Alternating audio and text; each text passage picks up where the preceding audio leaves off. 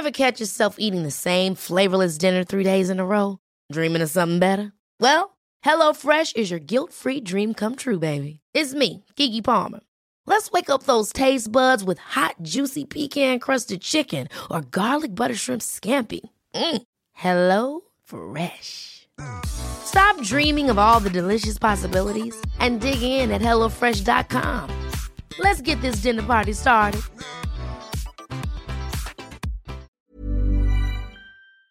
This episode of the Cult Popture podcast was brought to you by our Patreon. If you want to tell us which films we should watch or get 2 extra exclusive podcasts a month, then please consider becoming a patron and joining us at www.patreon.com/cultpopture.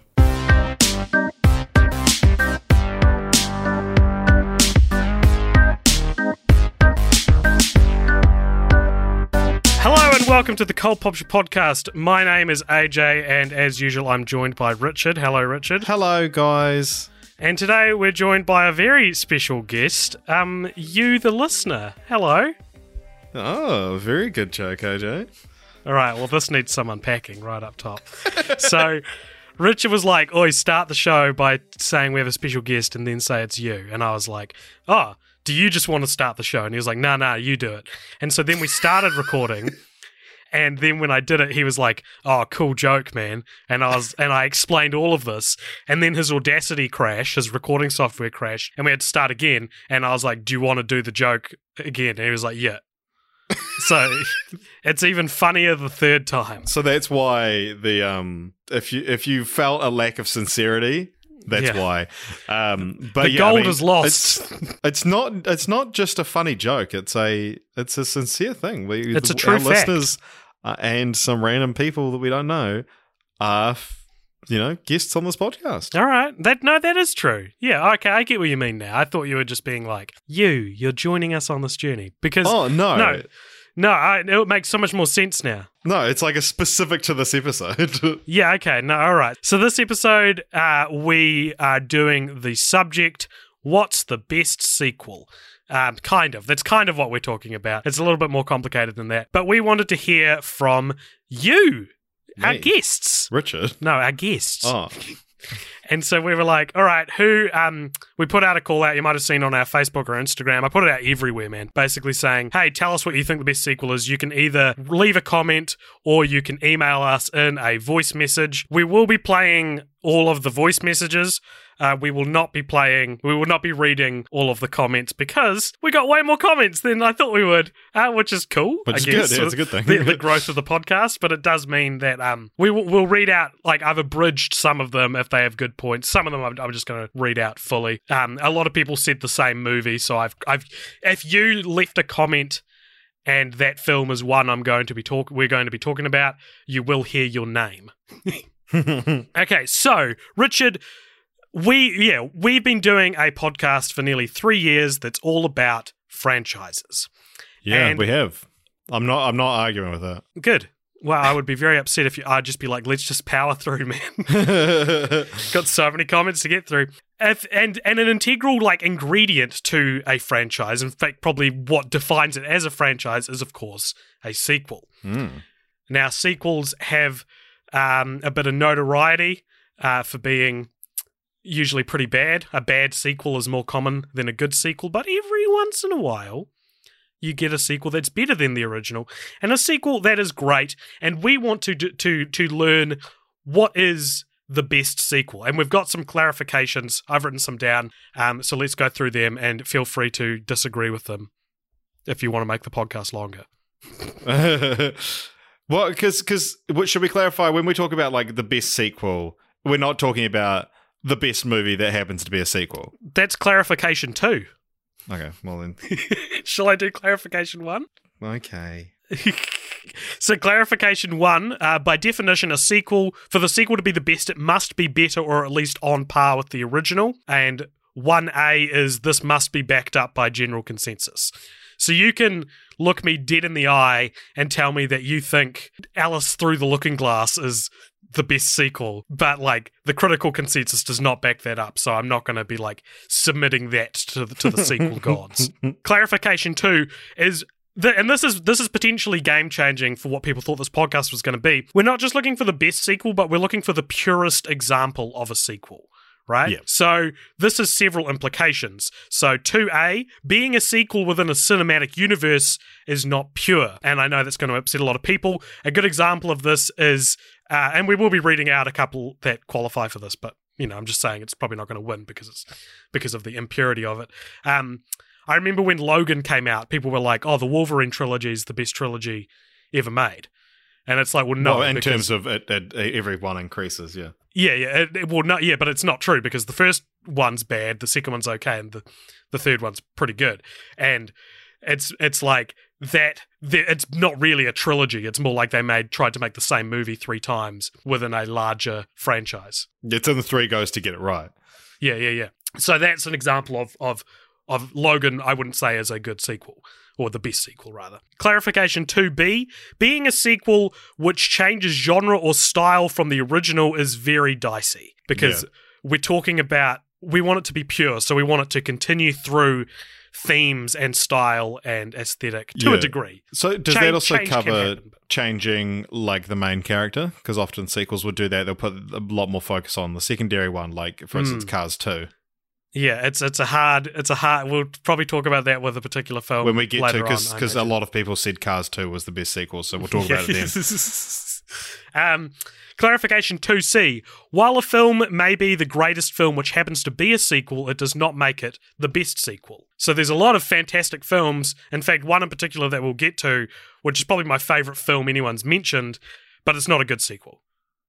Right? Yeah, it is. So we're looking for the marriage of operates really well as a continuation of the story and is also a good movie. Yeah, if you were so we want to try and figure out what a sequel should do and then what's the best example of that. Yeah.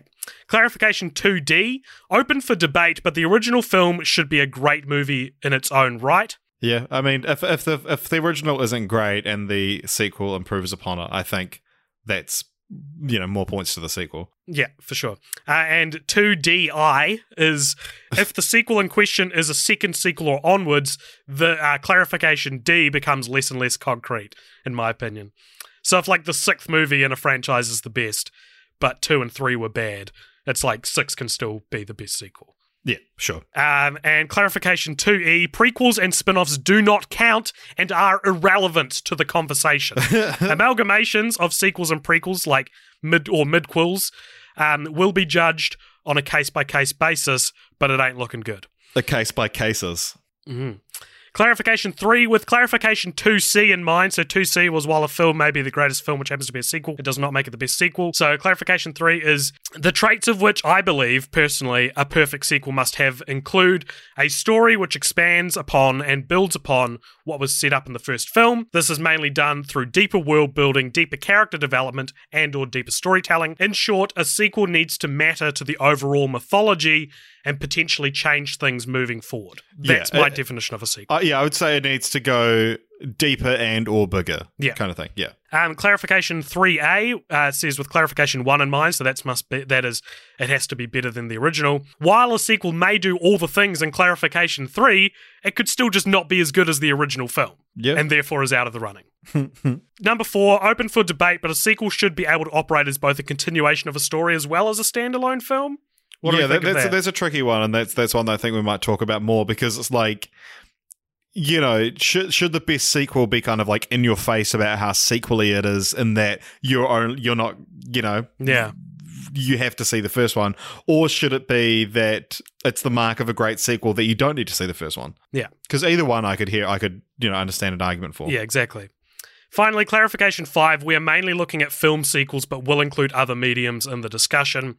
Though, and for the sake of streamlining everything, I've categorized, like, there will probably be multiple winners. So we'll crown a best film sequel, best TV sequel, or whatever. Or, well, we don't even need to crown the others because we probably don't have enough. Yeah, it'll just be not a lot of people suggest scashy at the end. Well, better place to start than discussing why a lot of sequels are inferior to the original. And Richard, we're going to do this with a film which abides by all the rules in clarification 3, but I don't think is very good. And we're going to jump right in by actually listening to a voice message sent to us where someone is saying this is a good sequel. So this is from the podcast Every Marvel Movie Ever.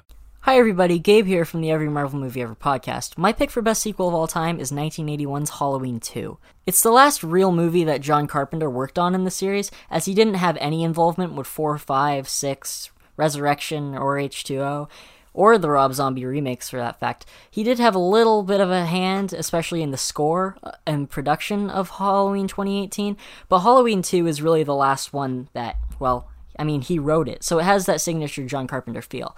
Plus, it taking place near seconds after the first movie ends makes it feel like the same night. That makes Halloween 1 and 2 a really fun and spooky double feature. This is the one that fills in some really critical Michael backstory, like how he and Laurie are related. It also makes Michael into the cold-blooded killer we all know him as today, and has some of the best kills of the franchise, like the hot tub murder, or when he stabs the nurse with the scalpel. And it has a weird cameo from a young Dana Carvey. That's interesting. I always thought it was funny that Dana Carvey went on to be best friends with Mike Myers, and his first film appearance was in Halloween 2 with Michael Myers. That's crazy, isn't it?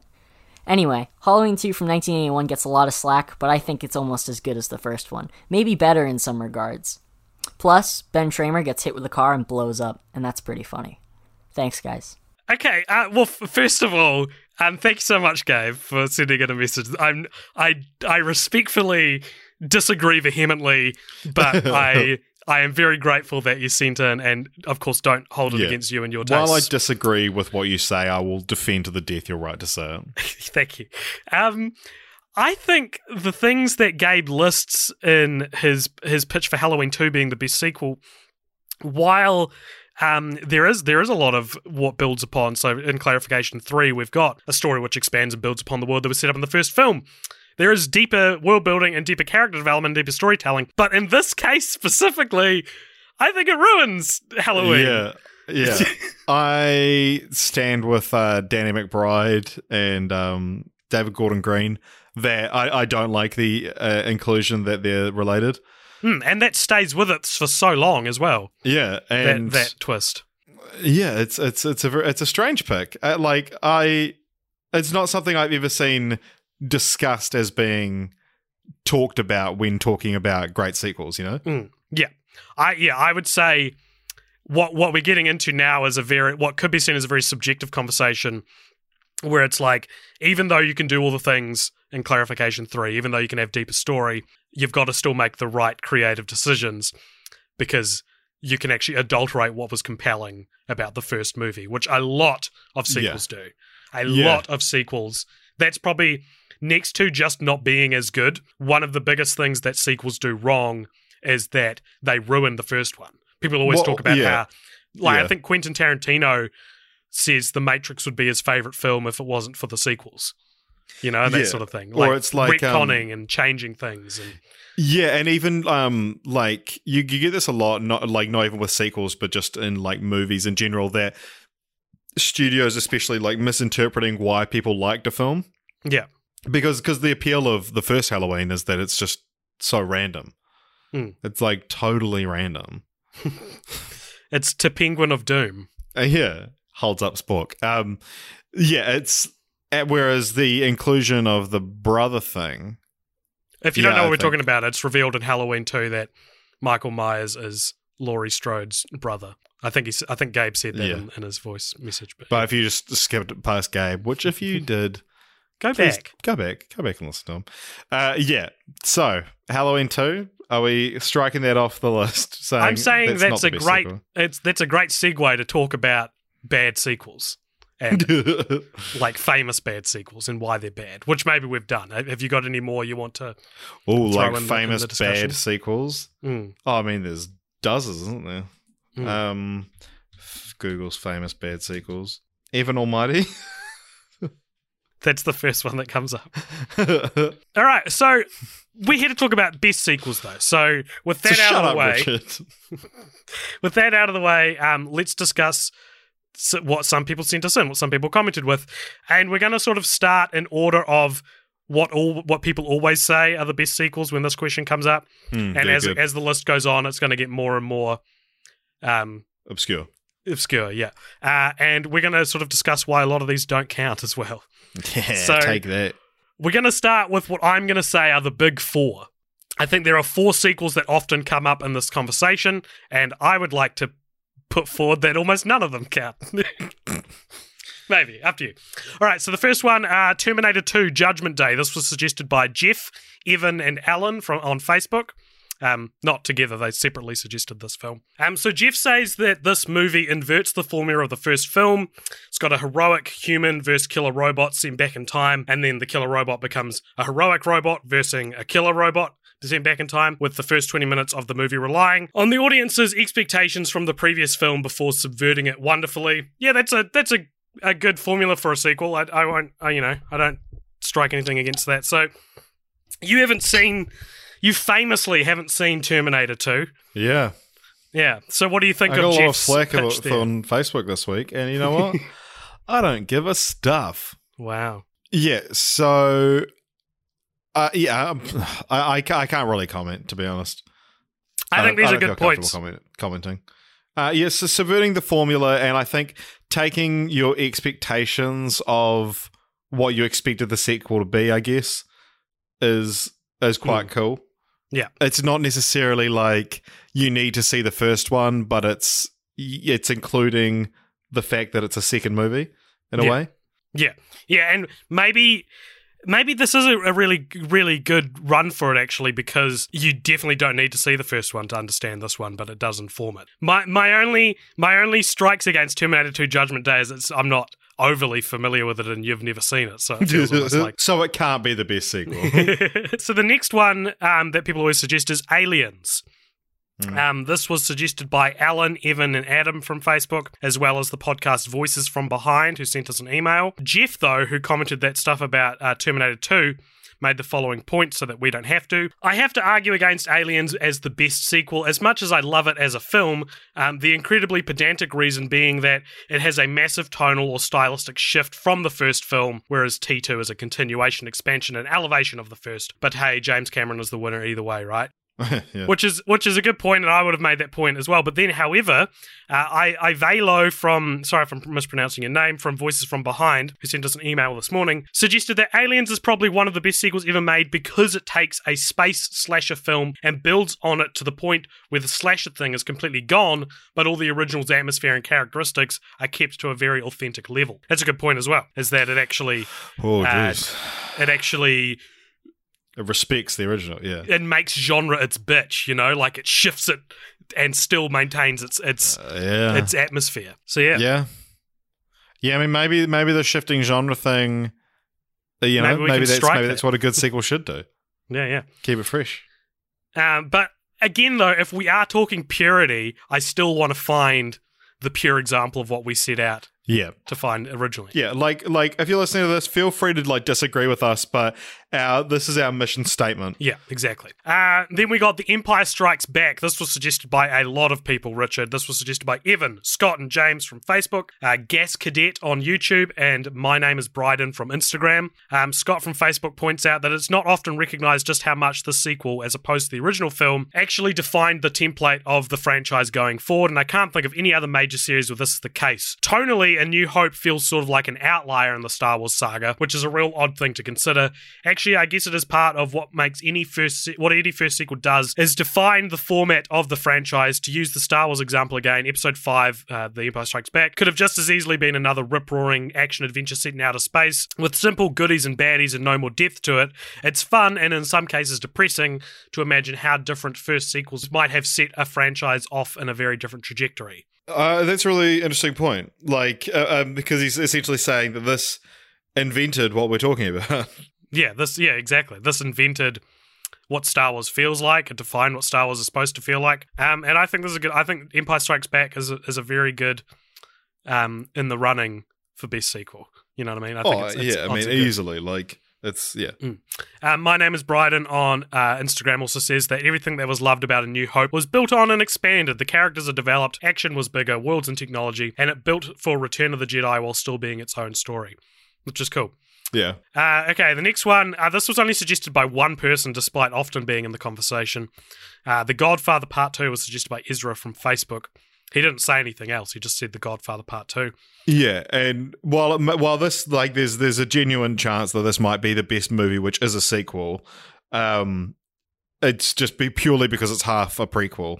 You know, it doesn't really count. And also, whenever it's brought up as best sequel, there's always a hefty amount of people who are like, I still think the first one's the best. You know? Yeah, but I mean, I guess that comes from the first movie is the greatest movie of all time. The second is the second best movie of all time. It's still the best sequel, and it's the best movie that is a sequel, you know?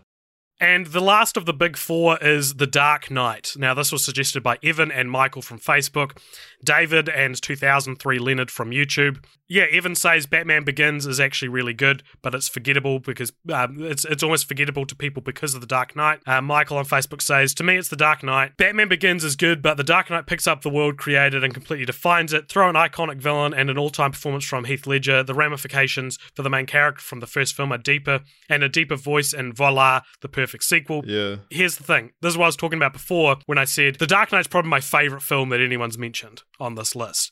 However, I don't think it's a great sequel. Ooh. It's a great film, and it's better than Batman Begins, but it's actually quite tonally inconsistent with Batman Begins. It's like the production design's completely different. The first one's set in Gotham, the second one's set in Chicago. Yeah, it's everything about it's so different that it actually makes the fact that people forget about the first film does not a good sequel make, I think. Yeah. And also, in terms of just the trilogy as a whole, it was quite jarring going back to The Dark Knight Rises, which is probably more in line with Batman Begins than The Dark Knight. Well, because it brings back Liam Neeson. And yeah, exactly. Yeah. One other thing I want to mention is just how amazing the Big Four is. It's so big that it's actually got 5 films in it. Did I say, what are the 5? T2, Aliens, Empire Strikes Back, Dark Knight, and Godfather 2. Yeah, so the big 5. All right. A lot of these next ones, people are going to be like, these should be in the big 5. But it's like, I feel they aren't as ubiquitous as the previous 5. Yeah. So this one is Back to the Future Part 2. This was suggested by Scott and Steph from Facebook, Mark Fresh from Instagram, and at Rebecca Brayton on Twitter. At Rebecca Brayton tweeted us and said, Back to the Future Part 2 allows you to see the first movie from a different angle, literally and figuratively. Plus, it takes everything and everyone you love from Part 1 and puts them in new but familiar situations. I personally would regard Part 2 as my favourite in the trilogy, but I don't think enough people do. Yeah, there's a large school of thought that the first one's great and the sequels are trash as well. Yeah, exactly. I agree. I really like the second one, but again, it's hard because it revisits the first one. Does that dilute its purity? Yeah, it's too weird. Yeah. I think this is at the very least a very interesting sequel. Yeah, it's a great one, and it's a method that a few films have copied since. You know. Yeah. For sure. We had another popular one when people are talking about this, lesser known, better sequels. X2, X-Men United. This was suggested by Maisel Misse from Instagram. I don't have too much to say about that. I would say I agree it's better than the first one, but I don't know if well, I mean, it's like this is one that it is better than the first one, and I think it probably does tick off everything in our clarifications. Yeah, that's true. So, it goes deeper with the characters. The thread is bigger. It's a better movie, and I mean, this is probably in contention, I would say. Okay, well, cool. Good on you, Maisel Misse. You saved the day for X-Men 2. Yeah. All right. So this is sort of a package deal. This next one. We had a lot of people suggest Captain America the Winter Soldier. So this was suggested by Nathan and Alan on Facebook, My Vincent Academia on Instagram, and at LG16Spear on Twitter. And while we're on the MCU, we also got this voice message from Ben, who's a big fan of Cult Popture and also has his own podcast called Red Laugh Riot, which, by the way, I guest starred on last week, so go check that out. And he pitches Avengers Infinity War as his best sequel, so let's listen to that. Hey guys, my name's Ben, and I'm from the Red Laugh Riot podcast, also a massive Cult Popture fan, here to tell you why Avengers Infinity War is the best sequel. And the reason is it's because it's more than just a sequel. It's a sequel to not just the Avengers movies, but every other Marvel movie that has come before it. And in that sense, it is the pinnacle of the Marvel Cinematic Universe. And the reason that it works so well, and the reason that this universe works so well, is because of the character journeys that we are taken on. And that is especially poignant in Avengers Infinity War, specifically with the character of Tony Stark.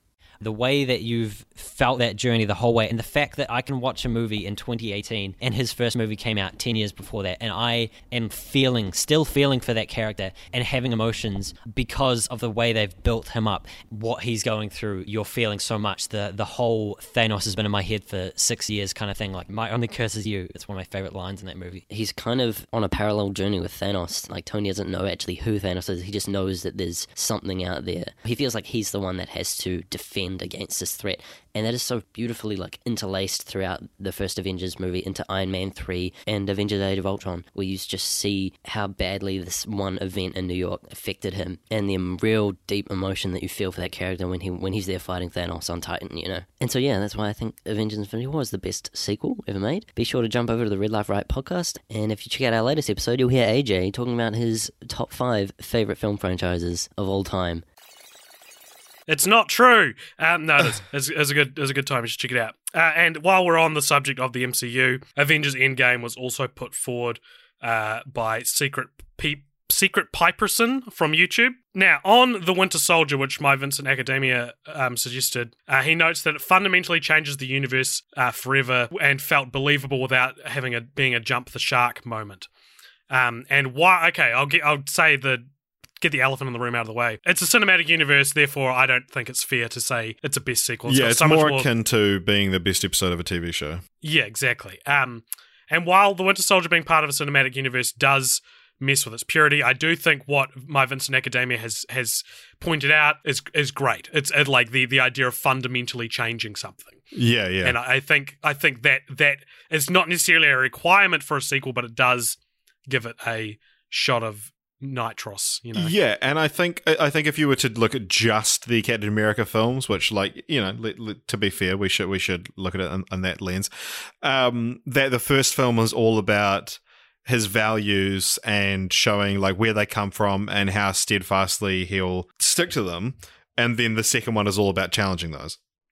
It's really good. It's good. It's just in a cinematic universe. But I agree. If we can find that in a non-cinematic universe film, that's going to be one of the best ones, I think. Boy, howdy. And so with that in mind, let's move on to Spider-Man 2, which was suggested by only Alan from Facebook suggested this. However, we've talked about this before off pod, maybe even on pod, and we'll be talking about it next week when we cover the Spider-Man movies. And also it was the thumbnail for the for when we asked for suggestions. Yeah, I think this has got a pretty good chance of being crowned the best, most pure sequel, Spider-Man 2. Yep. It plays with the universe's foundations, like my Vincent Academia noted with The Winter Soldier. And I made a cult popcorn video about this a few years back, and I talked about how Personal Crisis is such a great place to take your character. So to put it simply, if Spider-Man 1 was I am Spider-Man, you know, this is my responsibility, Spider-Man 2 is am I Spider-Man? And then Spider-Man 3 is he's Spider-Man as well. So, yeah, I think this does everything we've looked for so far. Yeah, I mean, it's not the and first the one thing I just mentioned about challenging his values, because it's all about, the first one's about, I need to be Spider-Man because there's a greater good and all this stuff. And then the second one's like, well, actually, I need to take care of myself as well, and finding that balance. It's so good, man. We're going to talk about this next week, but it's so good. With all of this, what we've been saying in mind, let's move on to what I think is another contender, like serious contender that we've discussed before, and that is Toy Story 2, and by extension 3. I added the 3 because I think it's valid, but Toy Story 2 was the only one that was suggested. But it was suggested by both Steph and Evan from Facebook. Evan says, I think Toy Story 2 is better than 1, but ultimately that's probably down to everyone's opinion, which is so accurate. But does that make it a better sequel because it's nested in a... Yeah, I've heard people say, like, that Toy Story 2 is crap, and it's like, it's objectively not crap. Like, Yeah. whether or not you like it as much as the first or third one, it's like, it's not a crap movie. Yeah. So again, what I like about Toy Story 2 is that it deals a lot with identity crisis. Yeah. Because Toy Story 1 is, I am Andy's toy, and you know what? Maybe you can be Andy's toy too. Like, maybe there's room for everyone to be Andy's toy. Toy Story 2 is, wait, am I Andy's toy? You know, it's questioning what he never even thought of questioning, what he was striving to achieve in I'm talking about Woody, of course. Yeah. Striving to achieve in the first film. It also expands the universe with Buzz Lightyear and Woody's associated characters. You get Zurg, you get Jesse the Yodeling Cowgirl, you get Woody's Roundup, the TV show. It's Yeah. all very fun. It's a great example of going deeper and bigger as well. Yeah, and it's great world building. And it also expands the existential mythology as the film dives headfirst into the tragic abandonment issues that face every toy, which is one of the things that Toy Story is probably most well known for. So if we go back to Scott's point about Empire Strikes Back being what defines that franchise going forward, Toy Story 2 I think kind of does that as well. I mean, there's only been one full movie since then, but it's, you know, there is Toy Story as a intellectual property and the zeitgeist does think about that existential question a lot now. And the first one, it doesn't really cover it. Yeah. Cool. All right, the next one, the Mission Impossible sequels. This was suggested by Evan from Facebook. He said everyone except the second one. And look, the only thing wrong with, for me anyway, and this doesn't disqualify it, the only thing wrong with the Mission Impossible sequels is I don't think any of them are like the best movie ever, you know? So it's like, they're great. They're very entertaining, but I don't know if I'd put any of them on my list of my favorite Yeah, I mean, movies. apart from the second one, they do all improve on the first one greatly. Exactly. Yeah, that's really, there's almost a Tom Cruisian roboticism to how they get better. Yeah, no, but at the same time, I like Ghost Protocol and Fallout, I would say, are like two of the best examples of that kind of film, you know? Yeah, no, Like, for sure. maybe they're not the best type of film ever because there's an upper limit to how, you know, where that kind of film can rank in the all-time film ranking. But, Yeah. you know, I think they're at the height of their power. And I don't think that, I mean, I don't know, should we be saying that, oh, this doesn't count because we view these movies as lesser, you know? No, we shouldn't. That was just an observation I had, not necessarily a strike against it. Yeah, because also the two of the contenders we have at the moment are superhero movies. Yeah, that's true. And I think certain genres lend themselves better to sequels. True, yeah. And superhero movies and action movies are probably good examples of that. Shrek 2 was suggested by Ramses from Facebook and Kieran from Patreon. Ramses says, it's peak DreamWorks, expanding the original story by both developing the original cast and introducing new characters. It also expands the Shrek universe with Far, Far Away. And he says, best use of pop soundtrack with I Need a Hero still gets my heart going. Yeah, man. Yeah. You've got world building, check. Personal crisis, check. Higher and deeper stakes, check. Messes with foundations, check. Shrek 2 is a great fucking sequel. Yeah, Shrek 2 is a great sequel. Although it is the only one that it's, I guess, would falter on is it universally regarded as being better? It's, according to Rotten Tomatoes, it's on par. Cool. I'm happy with that then. Because I love Shrek 2, but I know a lot of people are like, yeah, all the sequels are shit. Yeah. I think the sequels... The second two sequels let it like drag it down, but if you watch it, I prefer Shrek 2. Shrek 2 is my favorite Shrek. Yeah, same. We had surprisingly this was the only time this was suggested, which was Lord of the Rings: The Two Towers, suggested by Scott, but he didn't really suggest it.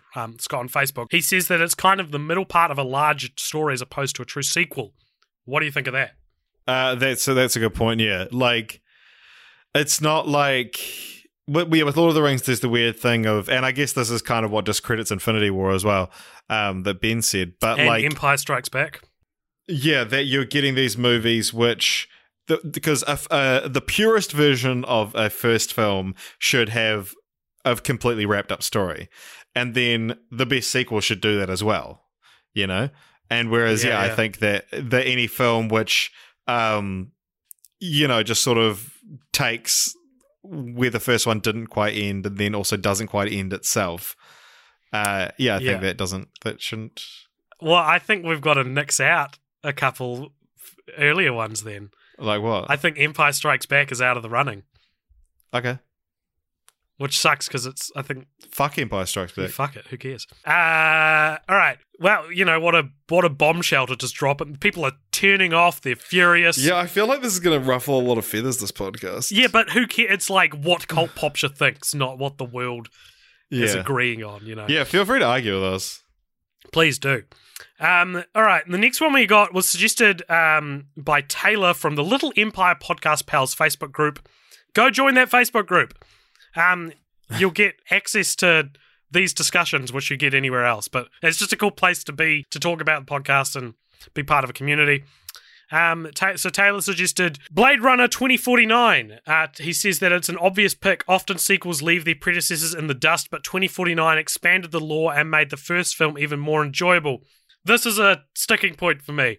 Okay. I am very conflicted about Blade Runner 2049 because this is up there for me, Richard. Yeah, Blade Runner 2049 was incredible. Yeah, I think the only thing is I think its purity is up for debate because it's a distant sequel and the main character is different. Yeah.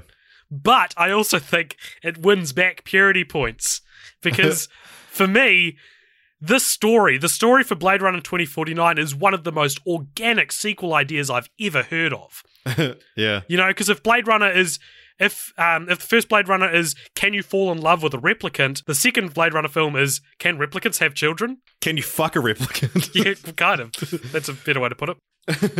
I remember when we talked about Shrek 2 on the Shrek podcast, we also talked about how Shrek meets Fiona's parents as an obvious sequel as well. Yeah. I really, really like Blade Runner 2049. Yeah, I think it's so much better than the original. Yeah. All right, now it's time for another voice message, Richard, and this one is from a podcast about something. That's the name of the podcast, and he's pitching Bad Boys 2 as the best sequel. So let's jump into that. Hey, Cult Popture listeners, I'm Calvin from a podcast about something, and I'm here to talk today about one of my favorite sequels of all time, Bad Boys 2. I'm sure a lot of these submissions were for The Dark Knight or Aliens or Empire Strikes Back, the truly iconic sequels, but I think Bad Boys 2 deserves to be in the pantheon, mentioned with those iconic sequels. You've got Martin Lawrence and Will Smith coming back a second time as Miami cops. You bring in Gabrielle Union as an undercover FBI agent. You got Joe Pantoliano in there as the police captain. And everybody in this movie is just throwing 110%. They really indulge in the Miami-ness of this movie. And honestly, I prefer to watch this over the original. It's much more exciting. It's much more fun. Yeah, it's not a great movie plot-wise, but again, I'm here for the enjoyment. I'm here for the Michael Bay-ness of it, which Michael Bay just turned up everything to 11 in this movie, and you can really tell. And, you got the great chase scene with Dan Marino's Ferrari on the I-95 overpass, and there's just a lot in this movie that you can't beat. A great soundtrack in there as well with Diddy, Murphy Lee, and Nelly throwing in Shake Your Tail Feather, not to mention, Jay-Z's on the soundtrack. There's a lot of good. Check out the Bad Boys 2 soundtrack. But I just wanted to stop by, talk about one of my favorite sequels in Bad Boys 2. Check it out if you haven't seen it already. Make sure you check out a podcast about something wherever you listen to podcasts. And again, thanks for having me. So there was a podcast about something pitching Bad Boys 2 as the best sequel. And while we're on the topic of dumb action movies, a lot of people suggested the Fast and Furious sequels. They hold them in quite high regard. Scott and Evan from Facebook, at Mike Mercury on Twitter, who specifically mentioned Too Fast, Too Furious because of the title. And the hilarious joke which it spawned. Yeah, of calling every sequel to something. Too bad, two boys. Yeah, too bad, two boys. Too bad, two boys. It's like TOO bad, two boys. Yeah. It's like that's what the police chief says. He's like, yeah. Listen, two boys, I can't have you running around the streets. And they're like, but chief. And then he's like, too bad, two boys. I think we've just written a movie. Yeah, there you go.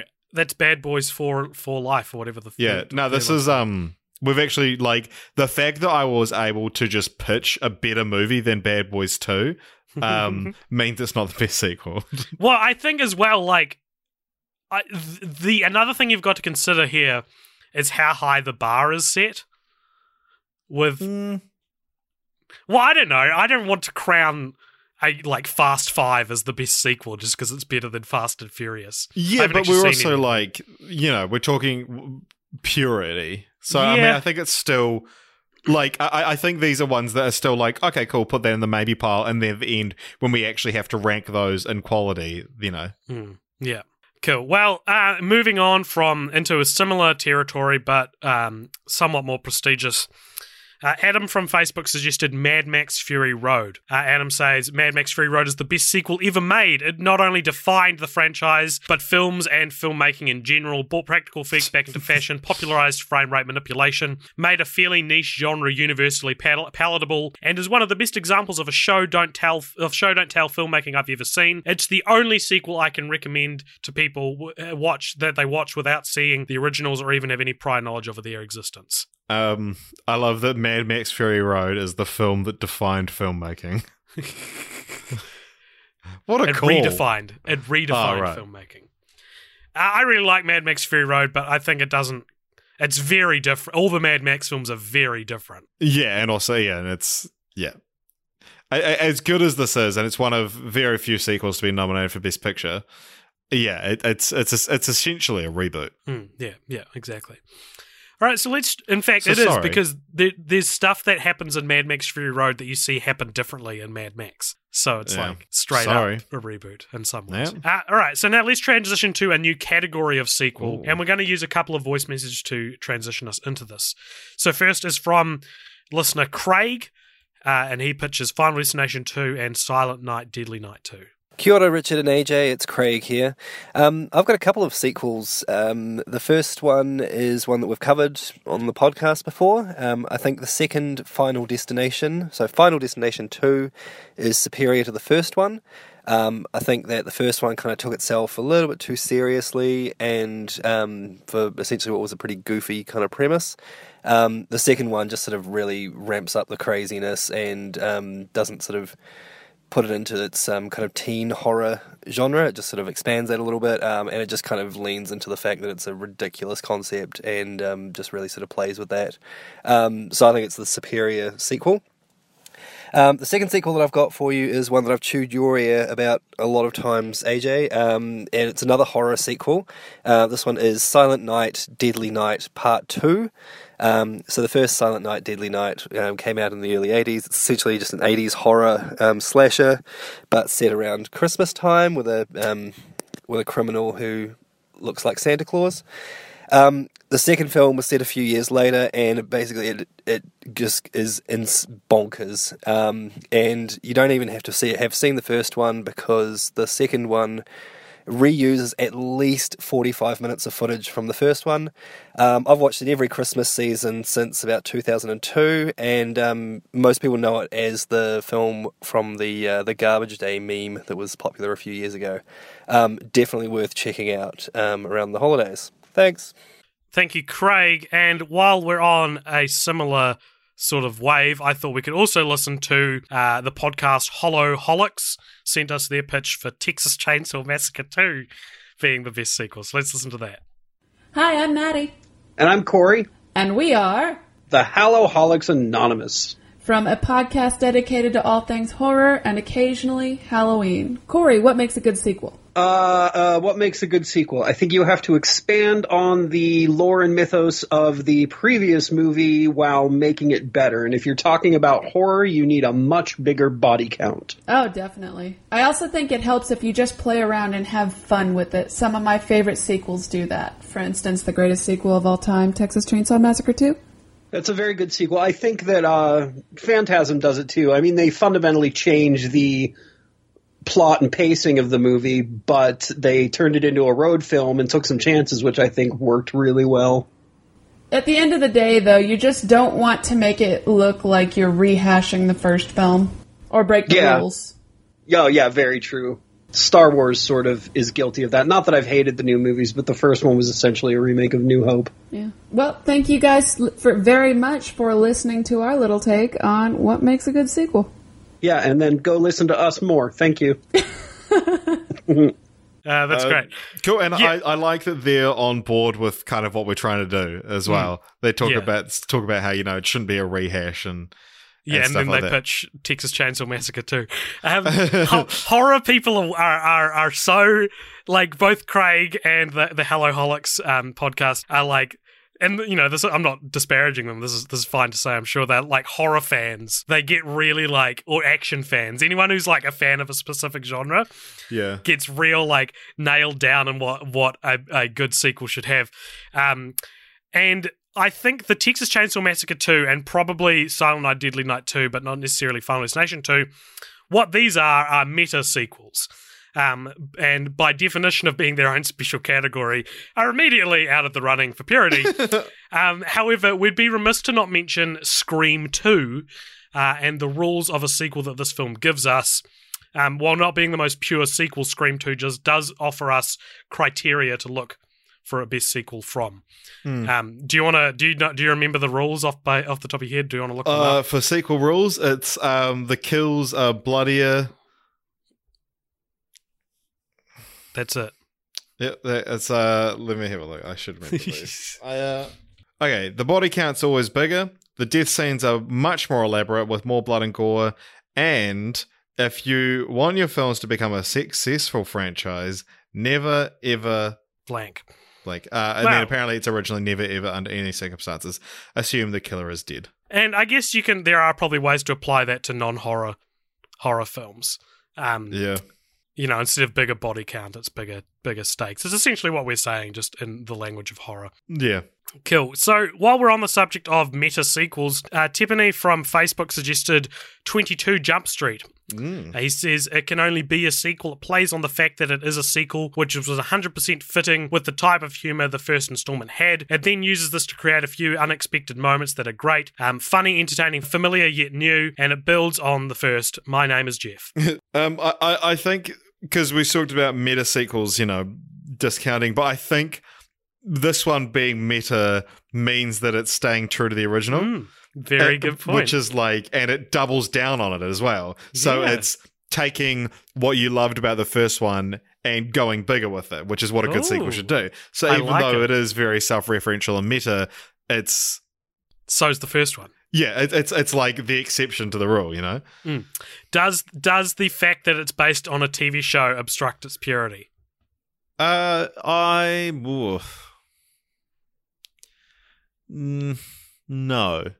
Okay.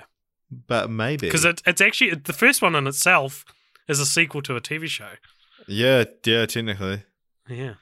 Maybe 21 Jump Street is the best sequel. All right, so before we kind of crown a winner, I guess, we're going to go through some honorable mentions. That these are ones that only one person suggested, but I thought we're oh, that's cool. I never would have thought of that. I don't think any of these are going to win because, I don't know, the general consensus clarification one, it kind of messes with. But it was cool to get some answers that weren't ones that you hear all the time. So Romaine on YouTube suggests Cloudy with a Chance of Meatballs too.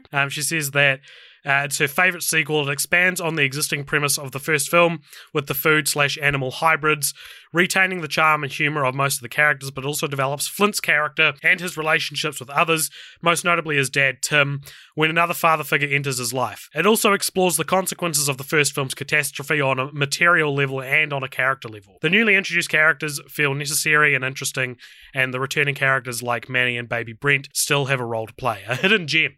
Sounds like a hidden gem. Yeah, I've seen it. Have you seen the second one? Yeah, I think so. Yeah, yes.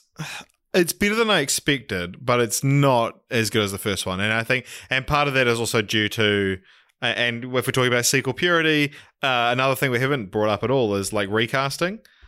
Well, that would knock The Dark Knight out. Let's get rid of The Dark Knight. It was already out. But. Yeah, it's clearly not as good as the first one. It doesn't have the same voices behind it, both literally and figuratively. It's got Mr. T is replaced by Terry Crews, and also Lord and Miller aren't back. Is Bill Hader still back? Yeah. Everyone else is back apart from Mr. T. Okay. Damn. Yeah. Interesting. That's a very interesting one. I also think it's again, it's not widely considered to be better or even on par with the first one. Sweet. Because the first one's so fucking good. The Twisted Toast from YouTube suggested Guardians of the Galaxy Volume 2. They say the first movie was used to establish the characters, so the sequel spends time focusing on character relationships. Peter's relationship with Yondu and Ego, Gamora and Nebula's relationship, Rocket's relationship with everyone. The first film was successful partially because of its interesting characters, and the sequel puts it to good use. It also had an amazing ending, a great overarching theme of family, and a great soundtrack. I mean, we've talked this to death. I agree with everything. Yeah, I mean, I love Guardians of the Galaxy 2, but unfortunately it's not considered on par with the first one, and It's part of the cinematic I would universe, say so. that James Gunn is very good at sequels, because I would like to throw into the ring Scooby-Doo 2 Monsters Unleashed. I genuinely think that is one of the best sequels of all time. It is, I believe it's better than the first, and it's generally regarded as being at least on par with that kind of thing. It takes all the characters and goes deeper with them. And gives everyone something to do as well. Daphne's turned from a damsel in distress into like quite a badass in this film, but it's not betraying her character. It's a natural evolution. And Scooby and Shaggy learn how to do everything. It goes deeper into the lore. It takes the supernatural elements that were introduced in the first one and goes bigger with them, while also still, the rubber band of reality for this film isn't stretched too far. And it also does this common sequel thing of like, doing like a flashback to like what made the characters the way they are in the first one. And I honestly genuinely think that Scooby-Doo 2 Monsters Unleashed should be in contention. I don't think I remember Scooby-Doo 2 Monsters Unleashed well enough to comment on it, but good on you for bringing it up. Well, I think it should be in contention. Okay. Dawn of the Dead was suggested by Gas Cadet on YouTube. This is the 70s version. It's better than Night of the Living Dead, but only because it's more... Yeah, and all the Romero ones are kind of reboots of each other, and exactly. essentially, like the same kind of idea in different locations. Yeah.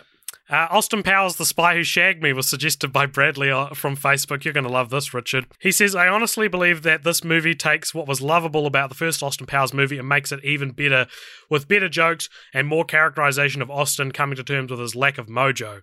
Also, Fat Bastard is the funniest Mike Myers character ever because of how he crosses the line between jumping from disgusting to disgustingly funny. Yeah, I could not disagree more. That's it. I can't disagree more. Okay, sure, Spy Who Shagged Me, good sequel, but Fat Bastard, man. Get you need help. Jessie from Facebook suggested the Purge sequels. She says, personally, I think the Purge franchise got better with every sequel. I wouldn't strictly call them critically good movies, but every time they take another run at the concept, they flesh out the ideas around the world and opportunities it presents for characters in different socio-political positions. That's pretty rare in what was originally content in the thriller genre. Yeah, cool. because the first one's just a home invasion thriller, which has an interesting world, and then they all try to go deeper with that. From what I hear, the second one is the best. I've seen the first and fourth one. I've seen the first Purge and the first Purge. Yeah. So, yeah, they're interesting, but they're kind of spin-offs in a way, because they're different stories in the same world rather than an actual sequel. Right. All right. Now, this is one that I think there's a good case for, but only one person mentioned it, so I got relegated to the honourable mentions section. Sam from Facebook suggested John Wick Chapter 2. He says, the one I love most was John Wick 2. The first one showed a little bit of this underground world, but mainly focused on John getting revenge. The sequel then expanded on this hidden world of assassins, which I loved. Too long didn't read. John Wick 1 is, oh, I want to find out more about that. John Wick 2 is, oh, hell yeah, there's more about that. And then John Wick 3 was like, oh no, there's too much about that. I think John Wick 2 is a great exercise in world building. However, just like with Clarification 3A, while a sequel may do everything right, it could still just not be as good as the original film. I don't think John Wick Chapter 2 is necessarily worse than the original, though. I just think the first one's too perfect. Okay, sure. Should we look at Rotten Tomatoes for a consensus? Yeah. John Wick Chapter 2 on Rotten Tomatoes has 89% compared to the first one, which has... John Wick Chapter 1 has 86%. Well, okay, fair enough. And the audience score for John Wick 2 is higher as well. Oh, well, at least in my conversations I have with people seem to prefer the first one the most.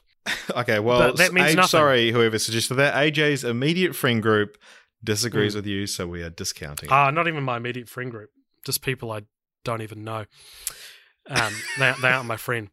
The Twilight Saga New Moon was suggested by Steph from Facebook. She says, I think New Moon is better than Twilight because it almost manages to pull off the angst of the books and they sort out the running, I guess, from how fast the vampires move. Oh, yeah, sure. Yeah, I mean, we at Cult Pop Sure are I very definitely think it's the supportive best directed film in the franchise.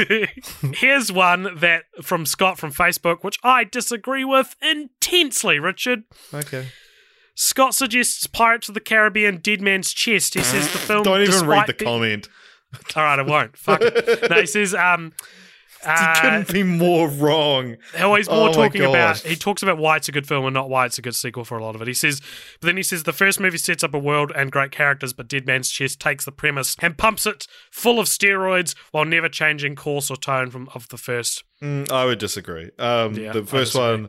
first one's a perfect blockbuster. Yeah. And the sequels are all trash. Yeah. The Addams Family Values was suggested by Tom from the Little Empire Podcast Pals group on Facebook. Yeah, see, I love getting suggestions like this. Like, Yeah, exactly. He doesn't really say much. He says he'll fight to the death anyone who says aliens is better than Alien. all right, well, Um, we've got some people you can fight. Yeah, exactly. At Mike Mercury 8 on Twitter suggests Home Alone 2, Lost in New York, which I don't think you've seen. No, Richard, I is that haven't. correct? Actually, do you know what's a really good one? Die Hard 2. Have you seen that? People don't think Die Hard 2 is a good sequel, you fucking liar. Oh, Die Hard 3 then? You fuck. Big Mama's House 2 was suggested by Steven on YouTube. He says Big Mama's House 2, because hell yeah, brother. I mean, maybe Big Mama's House 2 is the best sequel, but we don't take it seriously enough. And this was by no means an unpopular suggested sequel, but Jake from Little Empire Podcast Pal suggested Star Trek 2, The Wrath of Khan. Jesus. The Wrath of Khan. People always used to give me shit because I'd pronounce wrath as wrath. Yeah, but it's Roth, isn't it? A lot of people Yeah. say. Yeah, so fuck everybody, dude. The W of K. All right, that's it. Those are all the movies that were suggested. We have some TV shows and video games that were suggested, but I don't know. Do we crown a winner now? Do you have one in mind? What are you thinking? Oh, well, I've already said mine. Scooby-Doo 2 Monsters Unleashed. Are you being serious? Honestly, like, it fits all Oh, the fuck criteria. off, It might not be Richard. This the is not best the movie best. that happens to be a sequel, but it 100% fits all of our criteria. You think that's a better sequel than Spider-Man 2 or Toy Story 2? I mean, as far as sequel, as far as their status as a sequel, they're all on par, I would say. So then shouldn't they get extra points for being better movies? Like, shouldn't be, like, once you've got everything probably, but I'm just saying that in terms of purity, they're in the same conversation. Right. Okay, so we've got those. So let's say the purest sequels are Scooby-Doo 2, Monsters Unleashed, Spider-Man 2, Toy Story 2. I feel X2. like those are... As well. And X2. Okay, yep.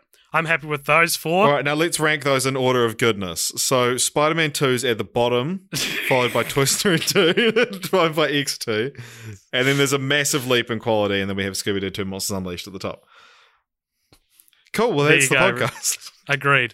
All right, and so what an unceremonious crowning. I'd say those four. And out of those four, I think I would probably say Spider-Man 2 is if we're talking about quality, the top two would definitely be Toy Story 2 or /3 and Spider-Man 2. And I think in terms of purity and what you want in a sequel, Spider-Man 2 might just edge out Toy Story. Yeah, agreed.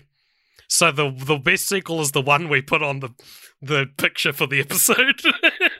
Yeah. I didn't know it was going to be a spoiler at the time. I didn't know we'd all agree with it. And with a close runner-up being Scooby-Doo 2 Monsters Unleashed. And I think Terminator 2 Judgment Day, I'm not entirely sure why I nixed that out of the running, so maybe that's in there as well.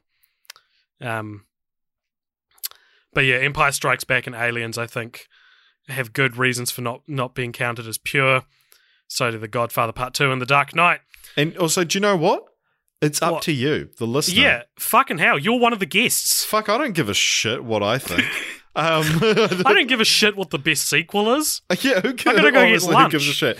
If you get enjoyment out of a sequel and you love it to bits, even if it's, no one else thinks it's a good sequel, you fucking enjoy it. Yeah. Because more power to you, okay? We're not here to crown a best sequel. We did, and that's what we set out to do. But we're not here to do that. In terms of TV shows, obviously there aren't too many TV show sequels, but Matt from Facebook and Brian from YouTube both suggested The Legend of Korra, the Last Airbender sequel. Yeah, I've heard good things. Yeah, Matt says it's developed its own style that still worked within an already establishing world and lore. It paid homage to The Last Airbender and to the legacy of Aang and his friends without resting entirely on that story's success. Developed the world that was left by The Last Airbender in creative and compelling ways that produced original stories. More specifically, I loved how the series expanded on both the successes and failures of the previous cast, in particular Aang, and built on the leaving difficulties issues that Korra had to deal with. A great example of bridging the old and new, in my opinion. Very cool. And Sweet. Brian also says that he can't imagine a world in which the story wasn't told. Ooh. Which is a pretty good qualifier for a sequel. Yeah, that it feels like it is, the next needs to be told. But another couple of ones I had, because also we would be talking about, TV shows that are sequels to movies, say something like Stitch the series, which obviously would be in the conversation. Another good TV show sequel I thought of, Dragon Ball Z. Because that's the sequel to Dragon Ball. Oh, yeah, true. Well, it's a manga and whatever. But Dragon Ball Z, I loved that growing up, and it is good sequel. It builds on some stuff from. It becomes its own thing as it goes on, but it builds on the first one quite a lot. Yeah. Cool. Yeah. Cool. And Jeff from Facebook suggests that Star Trek: The Next Generation must surely win.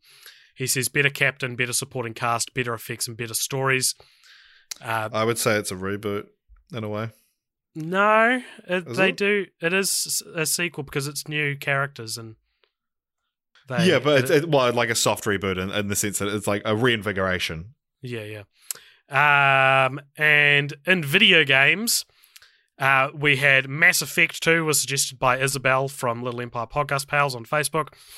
Half-Life 2, Kingdom Hearts 2, and Witcher 3 Wild Hunt was suggested by Taylor from Little Half-Life Empire 2 Podcast is Pals. the be-all, there's supposedly the I be-all love and end-all. Half-Life 2. It's so good. And then Josiah from Little Empire Podcast Pals on Facebook suggested Halo 2. So everyone on Little Empire Podcast Pals loves video games, apparently. Video games, an obvious one for me would be Crash Bandicoot 2.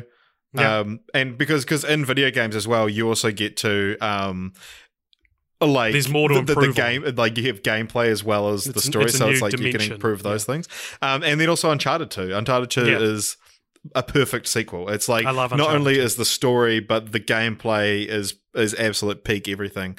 I'd also like to drop in Oddworld Abe's Exodus. I think that's better than Oddworld Abe's Odyssey. Mm-hmm. I think just look at if you look at all the things you can do and what the story is in Abe's Odyssey, Abe's Exodus is like, now do that 3 times, but now you have double the powers, double the like double the characters. pleasure, double the fun. Yeah, exactly. I love Dance Abe's Forever. Exodus. Another thing I wanted to quickly bring up was songs with sequels.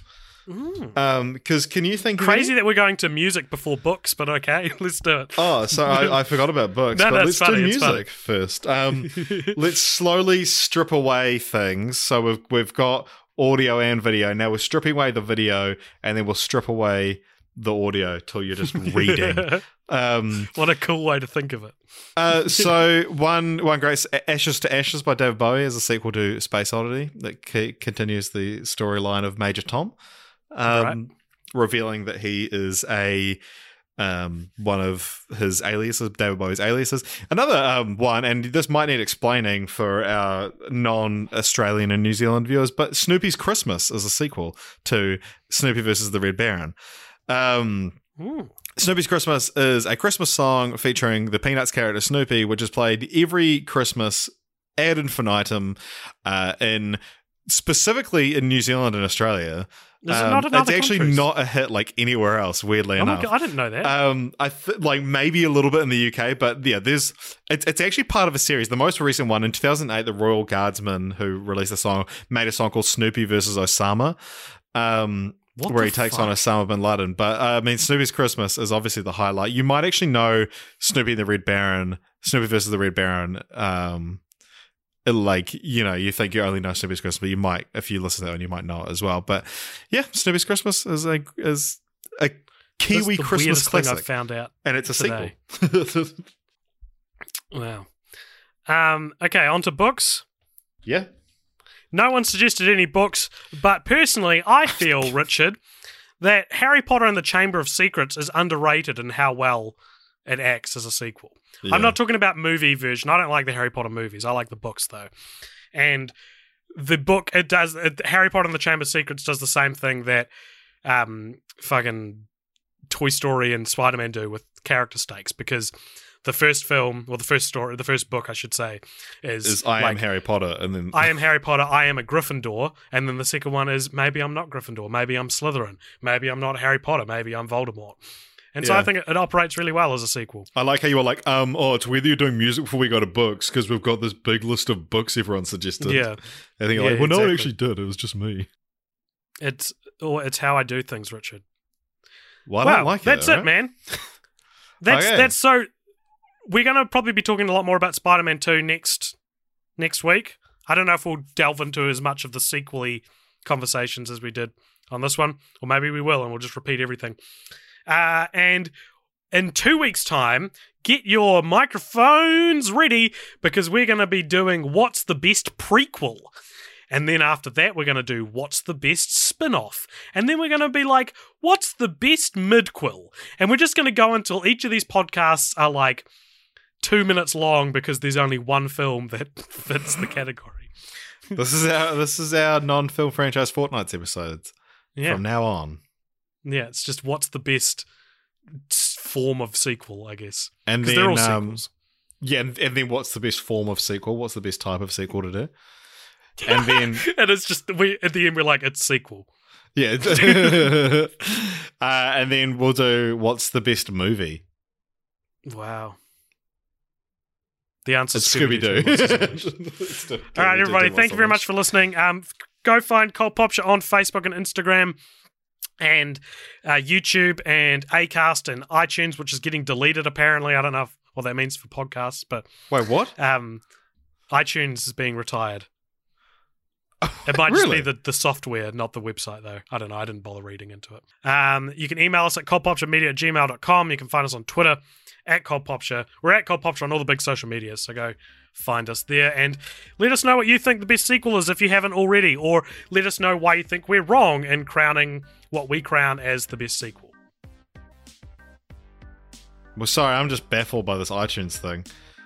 Yeah. I've just gotten back into iTunes because I got all the music off my old iPod, so it's got like 8,000 songs on it now, and I've been like, man, I haven't heard this song in years, but they just go and delete I don't think I've everyone's listened- iTunes. I don't think I've ever listened to 8,000 songs in my life. I used to be the way I am with music now. I used to be the way I am with movies now. I used to be on music. Well, let's I do used what's to- the best song. Oh wait, we already did that. We at my maths class and at high school, at the end of the term, they would do like a music quiz, and I started having to write them because it was unfair to everyone else. Very cool notes to end on.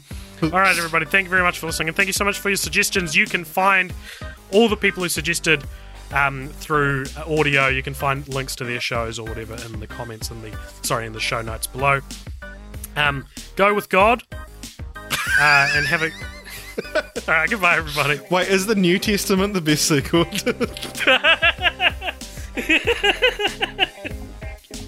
Yeah, but then it's ruined by the Book of Mormon. All right, goodbye, everybody.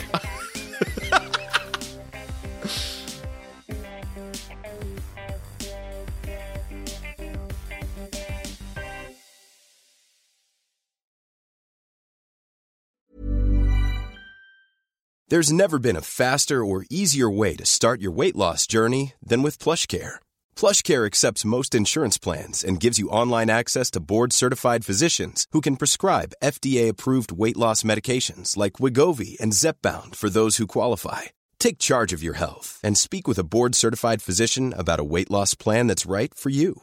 Get started today at plushcare.com/weight loss. That's plushcare.com/weight loss. plushcare.com/weight loss.